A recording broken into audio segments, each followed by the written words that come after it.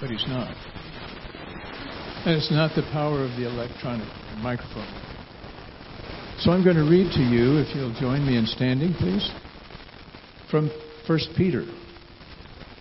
3 short verses, but very valuable for advice. 1 Peter 1:1. Peter, an apostle of Jesus Christ, to God's elect, strangers in the world, scattered throughout Pontus, Galatia, Cappadocia, Asia, and Bithynia. Jumping ahead to 17, 1 Peter 1:17. Since you call on a Father who judges each man's work impartially, live your lives as strangers here in reverent fear. I've not seen that word combination before. 1 Peter 2:11. Dear friends, I urge you as aliens and strangers in the world to abstain from sinful desires which war against your soul. The word of the Lord. Thank you.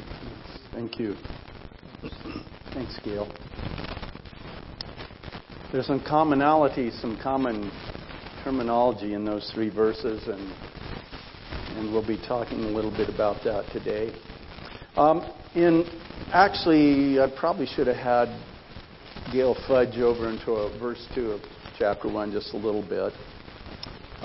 But when you read verse 1, it talks about God's elect. And in verse 2, right at the beginning, it says, we have been chosen. We like the sound of that. I like the sound of being one of God's elect. I like the sound of being one of God's chosen. Don't you? Those are pretty positive things. But strangers? I don't want to be strange. That one's a little more difficult to accept. We want to be accepted. Not thought of as odd or weird, or as chapter 2 verse 11 said, alien. Or as some translations put it, a peculiar people. Julie was reading some definitions of peculiar this morning. But the one we think about most often when we think of peculiar is weird, odd, right? We don't want to be thought of as peculiar or odd. I think there's a basic drive in humanity to kind of blend in and fit in and be accepted, right? So we don't want to be uncomfortable. We don't want the discomfort of being or living in our world as strangers.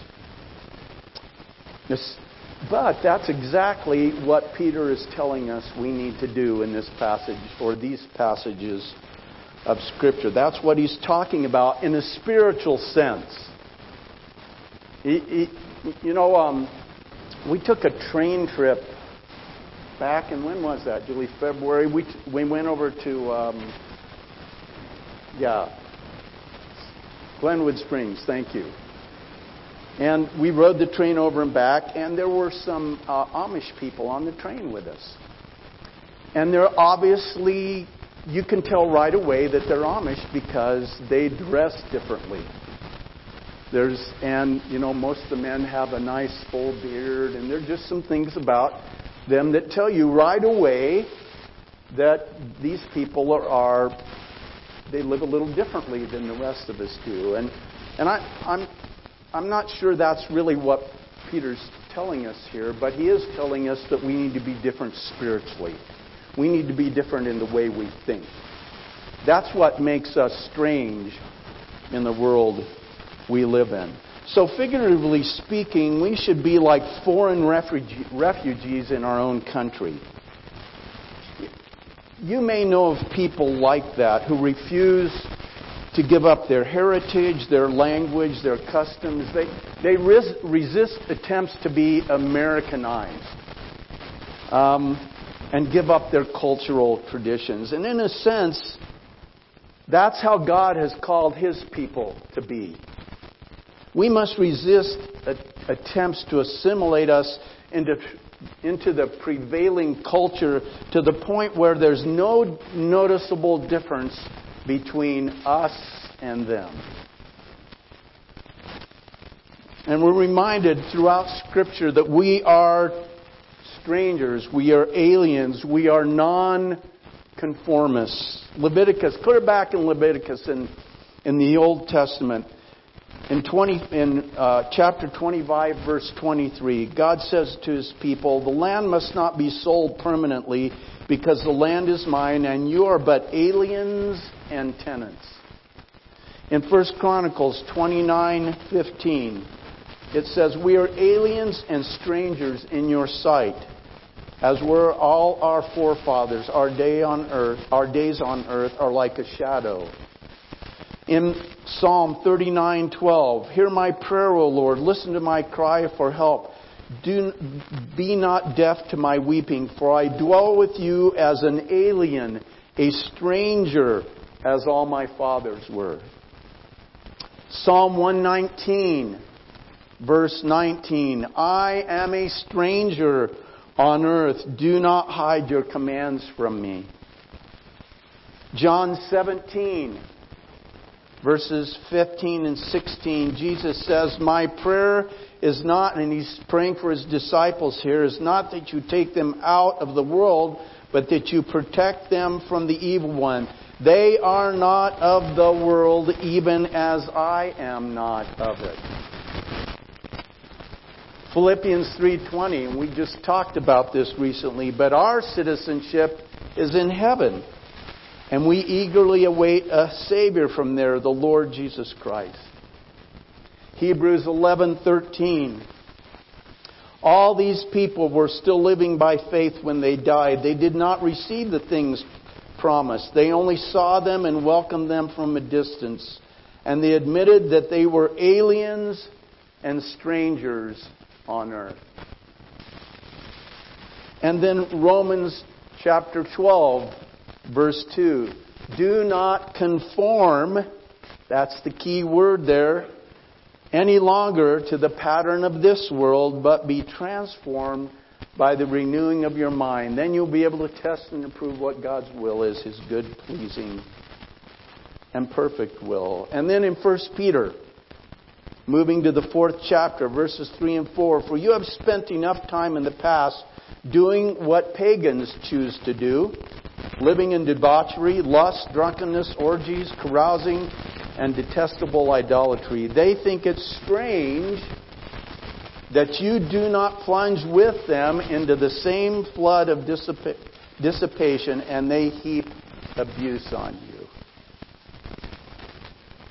Oddballs. Folks, Christianity is not a label that you wear like my name tag.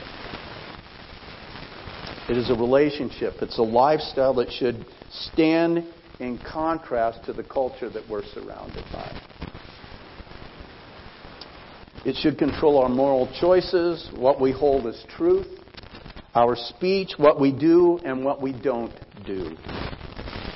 We are strangers here and citizens of heaven, which means we should live by the standards of heaven, because that's where our citizenship is. You know, I really believe, let's call it the line of demarcation between followers of Jesus Christ and the world we live in is becoming clearer and clearer, or at least it should be. I know in some quarters that line's being blurred right now. But if we are aliens and strangers, as the Scripture tells us we should be, if we are citizens of heaven, that line of demarcation should be very clear. Matthew 7:13 and 14 says this, "Enter through the narrow gate, for wide is the gate and broad is the road that leads to destruction, and many enter through it." But small is the gate and narrow the road that leads to life, and only a few find it. Honestly, I don't like that last phrase. I have some concerns about the Scriptures relates to what's happening in the Church of Jesus Christ in our culture today.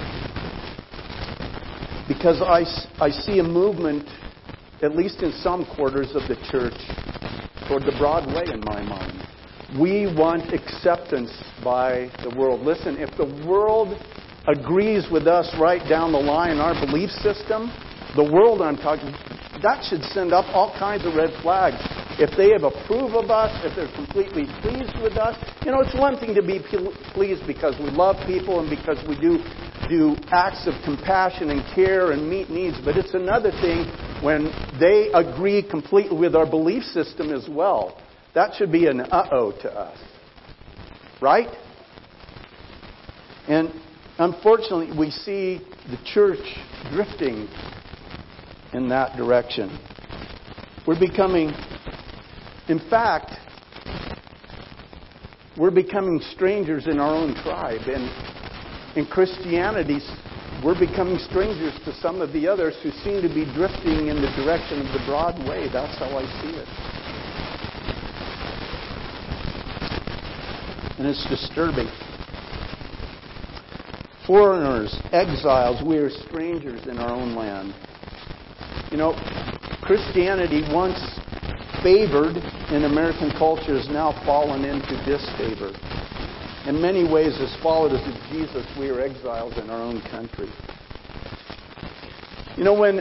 When Judah and Israel were taken away into exile as judgment, the question was, how did they maintain their cultural and religious identity as exiles and strangers in a foreign land?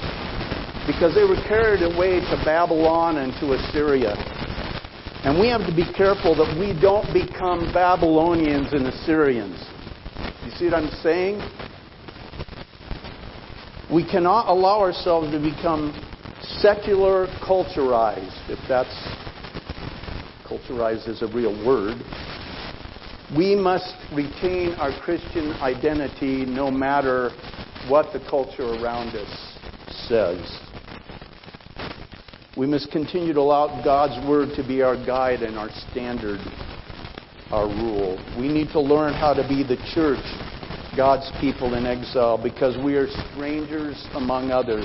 We don't like being strange. We don't like being strangers.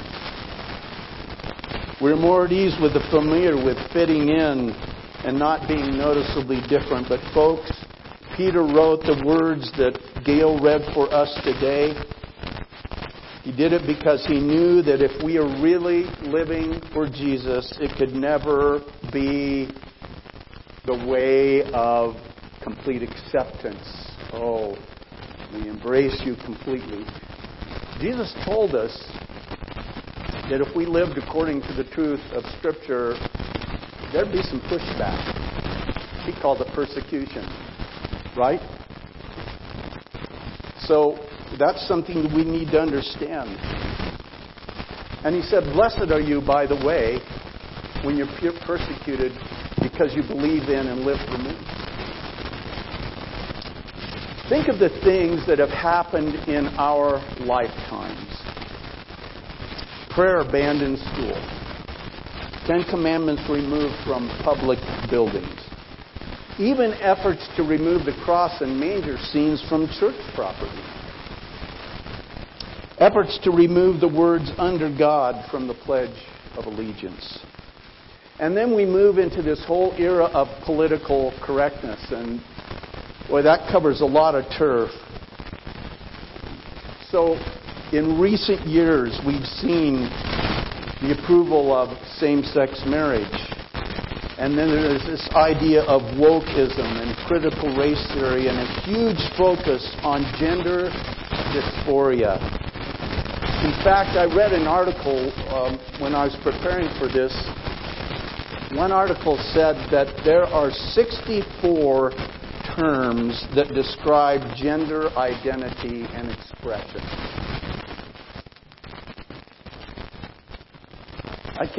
How do you figure that out? I like what the Bible says, male, female. I like that. I can figure that out. And it's something that we're wrestling with in our country right now in a big way. But folks, all of these things and more are signs that we're living in a post-Christian era. And you can expect that we will see more assaults on our faith in the future. And if you're committed to Jesus Christ and the truth of His Word lived out in the world, you will be more and more a stranger in your own country. That's why it says in Hebrews 10:24 and 25, and I mention this from time to time, and let us consider how we may spur one another on toward love and good deeds. Let us not give up meeting together, as some are in the habit of doing. By the way, the habit let us not give up meeting together, as some are in the habit of doing. They're not talking about, that was the given, meeting together. Some were developing the habit of not meeting together. That's what he's talking about. But let us encourage one another, and all the more as you see the day approaching, the day of Christ's return approaching. And we're looking at what's happening in our world right now and saying, boy, it's got to be right around the corner. Even though that's been said multiple times throughout history. And it might be right around the corner, and it may not. It could be a day away, a week away, 100 years away. But listen, it's nearly 2,000 years closer than it was when this Scripture was written. And we need to take it more seriously than ever and practice it more consistently than ever. Because we need each other. If you're a stranger in this world, you need to make sure that you're regularly coming together with others who are of like circumstance and like faith in a place where you are not a stranger, but familiar, a friend, a family member, a fellow traveler on the road of truth and righteousness for worship, fellowship, and encouragement. Thank you.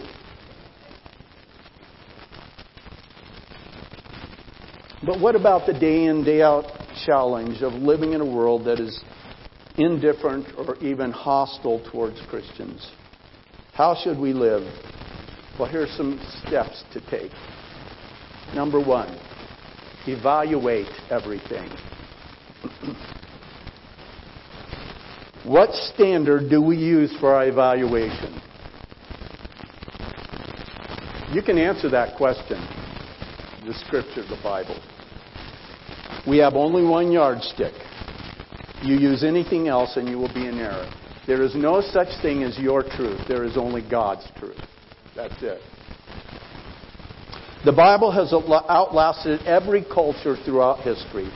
God has given it to us so we can use it to evaluate everything that we deal with on our walk on this earth. It is our standard, our guidebook for truth or error, right or wrong, moral or immoral. It answers the question, is that what God says about it? Colossians 2:8, and this is from the New Living Translation, says, don't let anyone capture you with empty philosophies and high-sounding nonsense that come from human thinking and from the spiritual powers of this world rather than from Christ. Because Jesus said, I am the truth. Right? The fact is there are really only two sources for life and truth. You can either base your life on the Word or you will base your life on the world. You can't have one foot in each. It doesn't work that way. Try that and it will tear you apart. The two don't work in conjunction with one another. In fact, they are completely opposed. The Bible teaches very clearly that we are in a battle. And it's a battle between the Word of God and the world. And we see that being challenged on every front, don't we? 2 Corinthians 10, verses 3 through 5a. Again, this is the New Living. We are human, but we don't wage war as humans do. We use God's mighty weapons, not worldly weapons, to knock down the strongholds of human reasoning and to destroy false arguments. We destroy every proud obstacle that keeps people from knowing God. Right here. And then the second thing we need to do is develop strong convictions. Rick Warren has said, the people whose lives have made the greatest impact on the world are people who live by conviction rather than convenience. We must develop some strong convictions to counteract the pressure of our culture. In other words, there are some things we just have to say, no, we cannot go there. We cannot accept that. We have to be able to say that. It's our conviction. Those convictions should be based upon step one, the one I just talked about, God's Word. That's where those convictions come from. Some folks have some pretty strong convictions that have very little or no basis in God's Word at all. Or maybe worse, an incomplete understanding of God's Word. That's why it's important to study the Word of God, so that when you develop convictions, they're based on proper understanding of the truth. In other words, we're not out in right field somewhere, or left field, or even center field. We're on base, we're on target. We must also be careful that we don't develop convictions determined by someone else's understanding of the Word. Check it out for yourself. Be like the Bereans in the book of Acts. When Paul went to them and preached the gospel of Jesus Christ, they went back and searched those Old Testament prophecies that he made reference to check him out. So check it out for yourself. Nothing's more humbling than to discover that you've lived a conviction that you later discover had no real basis in God's Word. And once you've developed godly, truth-based convictions, don't let the opinions of others or the pressure of our culture dissuade you from it. Because we see a tremendous amount of pressure to dissuade us from the truth of God's Word and the standards we are to hold according to His Word. Colossians 2:20 says, with Christ you have died to the elements of this world. Then why do you let others dictate to you? If God accepts you and approves of you, what does it matter what others think? The Bible says that Christ sets us free from the expectations of others. That's real freedom. You don't have to be in. You don't have to be out. If God is pleased with me, that's what matters. Third, love God with all your heart. You can't love God and love what the world loves at the same time. They are mutually exclusive. And the point is this: God wants your total allegiance. He wants you to love Him with all your heart.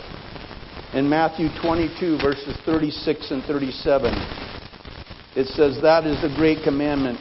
Teacher, he asked, which is the greatest commandment in the law? Jesus answered, you must love the Lord your God with all your heart, with all your soul, and with all your mind. Complete allegiance.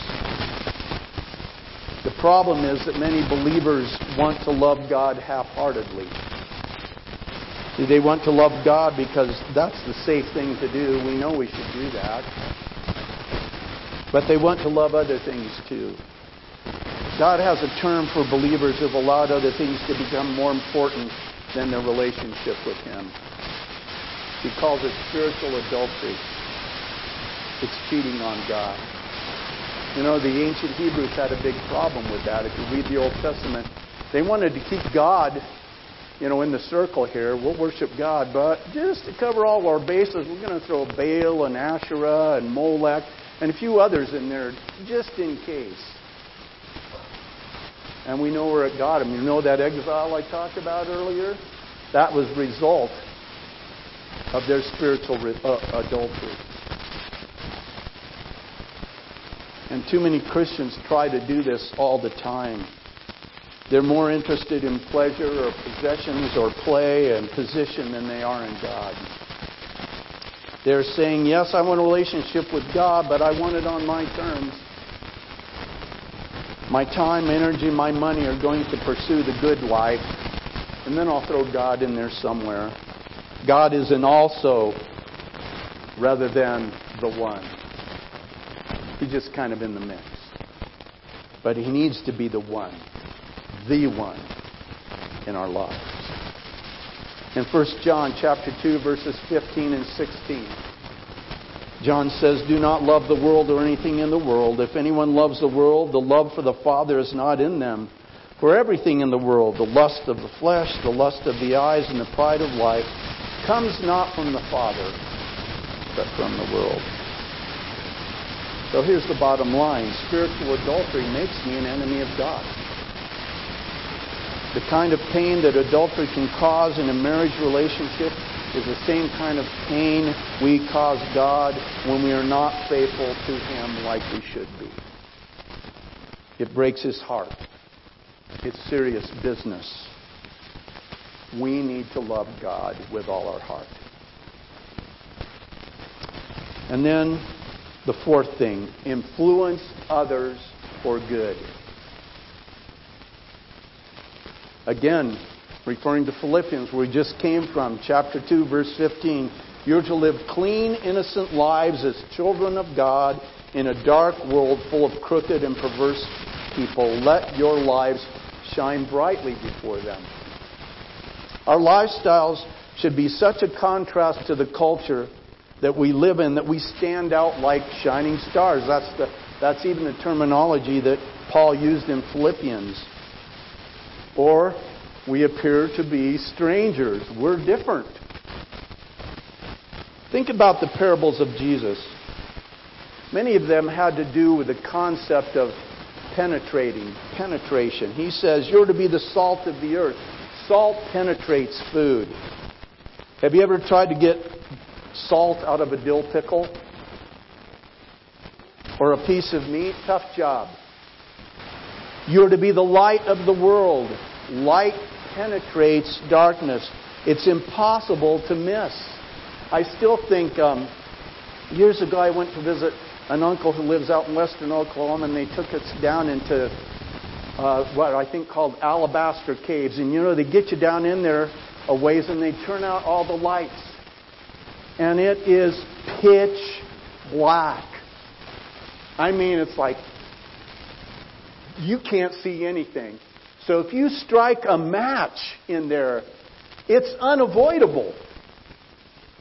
You will see light penetrates darkness. We're to be light in this world. You are leaven. Leaven penetrates. It infiltrates the dough, doesn't it? And I like the things that leaven does to dough. I like the result. I like bread. I like donuts. The point is, God wants us to make an impact with our lives for good. How do we do that? By sharing the good news of Jesus with others. And that can be done in a variety of ways. You know, listening. There are a lot of people who need someone just to listen. You know, I had someone call me on the phone the other day and they talked for a while, and at the end they just said, thanks for listening. Or just to be loved on in some way, to show care or compassion or kindness. And you know what's great about when we do those things is God often opens the door then. And we can talk about Jesus. Why are we the way we are? We can talk about the cross, because really that's the centrality of the whole thing, isn't it? I mean, Jesus could have come and done miracles and, calmed the sea, I was reading Dean's devotional. Wow. It's one thing when you feed people and you heal a disease, but when you got control over the weather, that's powerful. And we can see all those things, and Jesus could have done all those things, but if He didn't go to the cross, we wouldn't be here today.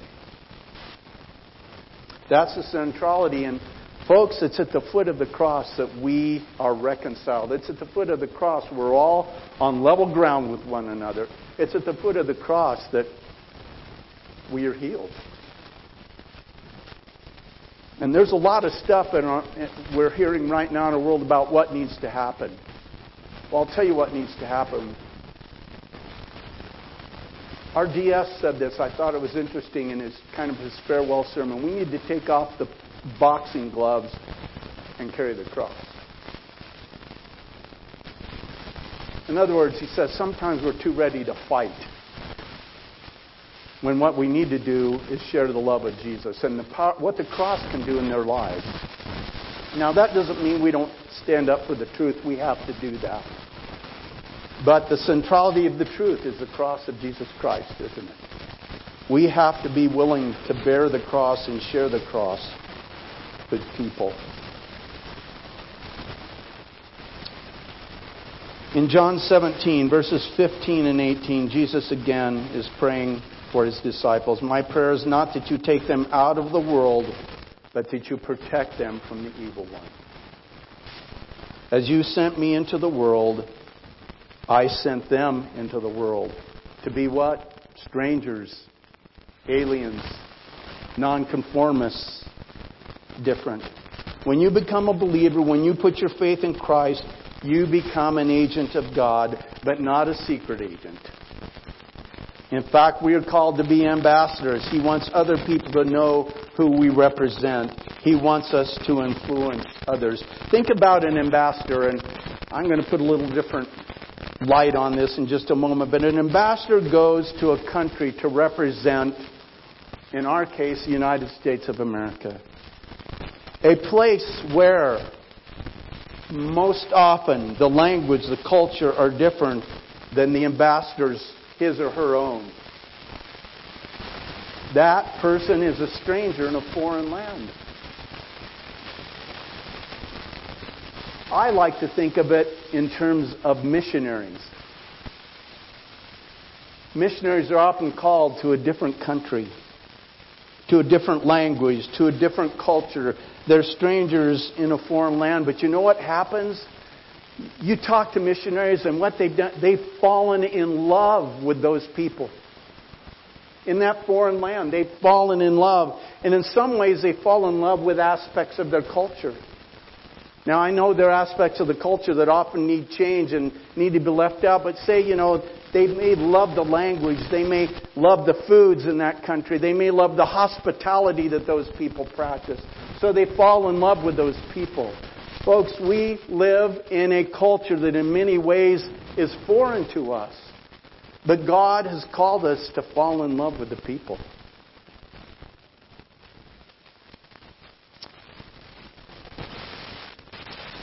And the change factor that we bring to that situation as missionaries where we live is the message of the cross. Amen? So, we may not like the sound of being a stranger or an alien or peculiar people, but that's exactly what God has called us to. And it's a very positive thing, isn't it? Chosen, elect sounds great, but listen, being a stranger in this world who has a citizenship in heaven, that's a positive thing. And God wants us to live that way because He's called us to something different, hasn't He? Listen, who would have thought, and the Jews are still struggling with this today, who would have thought that the Messiah would come and die on a cross? They could not buy into that, could they? They couldn't. Many still cannot. The Savior of the world? We're talking white charger and huge sword. That's how you save the world. So our message is different. But it's true. And it's real. And it's changed our lives. And it's changed the lives of those God has called us to go to as we live as strangers and aliens and nonconformists in the world where He's placed us for just a time as this. Amen. Father, we come to you today. We know this stranger, alien stuff is not easy. We don't like to be thought of as peculiar or different or odd or alien. You know, we want to be normal. We want to be accepted. And yet, your call on our lives, at least in a spiritual sense, in a moral sense, in an ethical sense, is to be very different from the world we live in. And we do that not in our own strength, but in the power of the Holy Spirit who lives in and through us. Father, help us always to live as people of the truth and citizens of heaven in a lost and broken world in which you've called us to carry the message of the gospel, the good news of Jesus Christ, the message of the cross. Give us the strength to do that daily as living sacrifices for your honor and glory. And we pray all of this in the strong name of Jesus. Amen. Well, God bless you as you go today. Thank you for being here.